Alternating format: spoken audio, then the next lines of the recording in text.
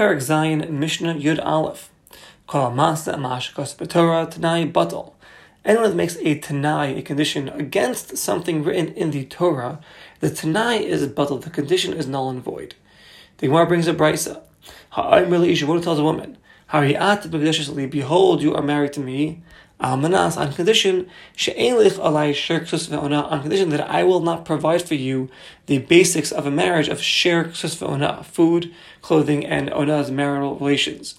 It says the Mishnah, Harizu Mekadeshes, the marriage is in effect regardless whether this condition is met or not. And the Tanai, the condition is batal, it's null and void. Why? Because you're making a Tanai against the Torah. Torah says a husband has to provide for his wife. Sher ksus ve'ona. If you're saying, I'm going to marry you on condition that I do not provide you these things, we don't care about the Tanai. The Tanai is batal and the marriage is in effect. This is the opinion of Reb Meir. Now, Rabbi Yehuda says a little bit differently. With regards to davar sheba mamon Tanai kaim, if it's a monetary item that the fellow is making a Tanai on, even though it's against the Torah, the Tanai is in effect. So in this example, with regards to share, giving the woman food, ksus, giving her clothing, the Tanai is kayim, meaning he's married to her, and he would not have to provide share and ksus. He's not doing such a nice thing, but he could keep that part of the Tanai. I married you on condition I will not give you food, I will not give you clothing, because these are monetary items. But with regards to that which is said, that I'm not going to live with you, I'm not going to be intimate with you, I'm not going to provide ona, that part of the Tanai is batal according to Rabbi Yehuda as well, and of course he would have to be intimate with her and provide ona for her. And the halacha follows like Rabbi Yehuda, and therefore the Mefarshim explained that our Mishnah is like Rabbi Yehuda.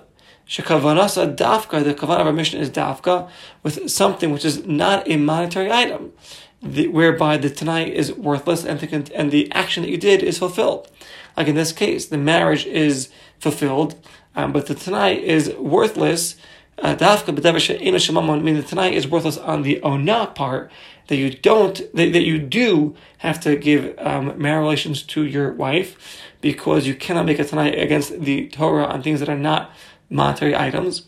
But with regards to the monetary items, Yutaka could make a Tanai against the Torah, and in this case you would not have to give your wife, the clothing, nor the food, neither the ksus nor the share. And whereas other Mefarshim explain a Mishnah like Reb Meir, that anyone that makes a Tanai against the Torah, it doesn't matter what it is, even if it's monetary items, the Tanai is worthless, and therefore in this case you're married to the woman and you have to give her everything, share, ksus, and onah. And the Gemara explains that the rest of the halachos of our Mishnah is taught in the brisa in the name of Reb Meir. So therefore the Mishnah could go like Reb Meir. So different Mefarshim how you explain the Mishnah. L'maisa, the halacha does not paskin like Reb Meir. The halacha like Rabbi Yehuda. And okay. Mishnah says further. Any Tanai that has the action first. Shehiktim b'dvar v'esam ma'isa. First the ma'isa to the Tanai. The Tanai is batal. Again, the condition is null and void. Meaning, even if the Tanai was not fulfilled, the ma'isa, the action is fulfilled as kayim. For example, a person tells a woman, behold, you're married to me, with this coin. If you give to me, is 100 coins. So even if he only gave the pruta after the Tanai was completed, so since he was makdim, he prefaced the action before the condition. He said the maisa in his stipulation before the Tanai. He said, behold, you are married to me. That's the condition. Then after he said, on condition that you give me the 100 zuz. So when you put an action first, so then the Tanai is batal, the condition is null and void, and the action is fulfilled, and therefore they're married immediately. Even if the woman never gives him 100 zuz, it doesn't matter, they are married. This Tanai is not compared to the Tanai of Bnei Gad and Bnei Ruvain, where it says, Im Yavu Bnei Gad u Bnei Ruvain eschem es yarden, unasatel mas eretz hagila lachuza. The parsha there discusses where the tribes of Gad and Reuven want to stay on the other side of the Yarden, the Jordan River. So Moshe Rabbeinu told them, as long as you come and fight with Klal Yisrael, then you can keep that part of the over the Yarden. So the pasuk says, "Im Ya'avru," if you come and fight, then I'll give you the Eretz HaGilad. The condition has to come before the action. That will be a Tanai that works. HaTanai Kodim L'Maisa. But if the action comes first, like over here, I'm marrying you on condition that you give me 100 zuz, this Tanai is worthless. The marriage is a good marriage, whether the woman gives him 100 zuz or not. The Mishnah says further, any Tanai that can be fulfilled, and the Tanai comes before the actual Maisa, Tanai Kayam, then the Tanai will be fulfilled. Meaning, that calls man, as long as you don't fulfill the Tanai, the action is not fulfilled. But if you make a Tanai, but it's something that's impossible to do, then the Tanai is batal and the action is mikun, the action works. For example, a person tells a woman, if you go up to the heavens, or if you cross this river with your feet, then I will marry you. So you see, he's putting the Tanai first, very nice. He's putting the action after, very nice. He's doing the right way, but he's doing something which is impossible, right? If you can't do these things, then I'm not going to marry you. So these things are impossible anyways. And then he gives her the coin and says, behold, I marry to you. The Tanai is batal, the Tanai is null and void, and then marriage is a good marriage, because he made a Tanai on something which is impossible.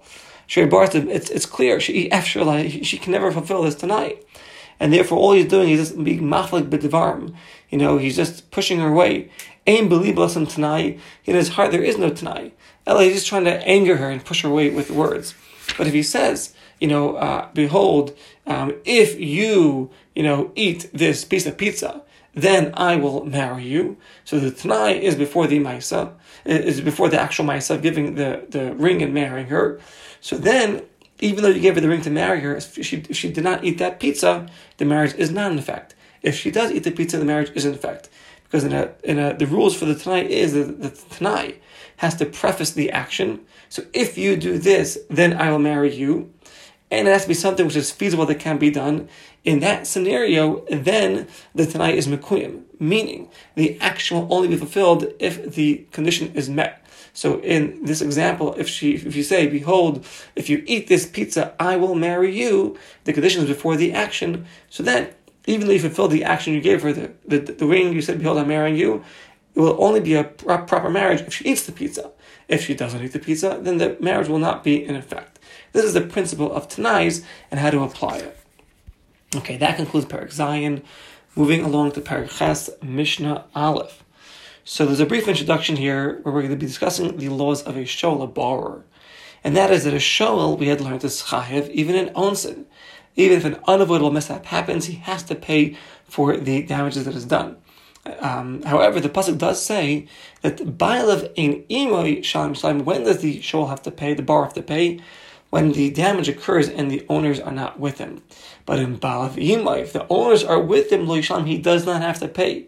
So what we learn out from here is that the kavanah of the pasuk is that if the bailim, if the owners are there with him at the time of the borrowing, time of the she'ela, even though they're not there with him at the time of the actual onus where the damage occurs, so he'd be exempt from paying. And in addition, if the bailim are not there at the time of the borrowing, even though they may be there at the time where the onus, the damage happens, he still has to pay the owner. So the Mishnah will discuss the rules over here. Says the Mishnah Aleph.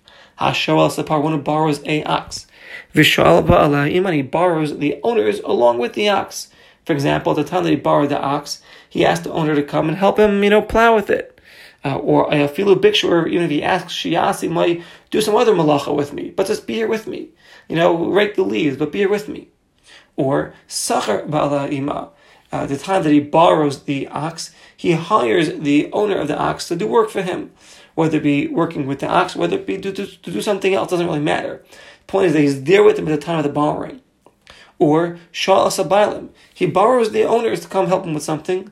Or he hires the owners to do something for him. Afterwards, Shal Asabailim, then later he borrows the para from the owners while the owner is still helping him out with something or hired to do a job for him. V'meisa, and the para dies, the ox dies. In all these scenarios, the shoel, the borrower, is pater, he's exempt from paying. Shneimar, the pasuk says, Im ba'alav imo lo yishalem. We dash not if the owners are there, if the owner of the ox is there with you. Hainu shabala shar gufa is either he's borrowed to you, meaning he's helping you with something, or you hired him to do some kind of work at the time that you borrowed the ox. Then you're not obligated to pay for damages that occur to the ox. And the Gemara explains that Huadin B'Sharshim with other guards as well, other Shomrim as well. That in B'Shar, at the time that they became Shomrim, the owners were there, either borrowed to them or hired to them for some kind of job, they're exempt from damages that happen to the ox. Afilu mipshia. Even if they're negligent, they would be exempt. This is the special window. Because if the owner was there when you borrowed it and the owner is seeing what's going on, even if the shomer is negligent, he would be exempt because the owner should have stepped in and took care of the ox. Aval, however, Shal Asapar, if you first borrow the ox, afterwards, Shal Asabailim, he had the owners come help him with something. Or Sachar hire the owners to do some kind of job for him. The Mesa and the para dies. Even though at the time of the death of the para, the owner of the para may be right there with you. That doesn't matter. Chayav, the shol, is obligated to pay. Shnemar, ba'alav ein imo shalim mishalim. We darshan that if the owner of this ox is not there with you at the time that you borrowed it, even though he may be there at the time that the ox actually died or broke its leg, the shol would be obligated to pay and compensate the owner nevertheless.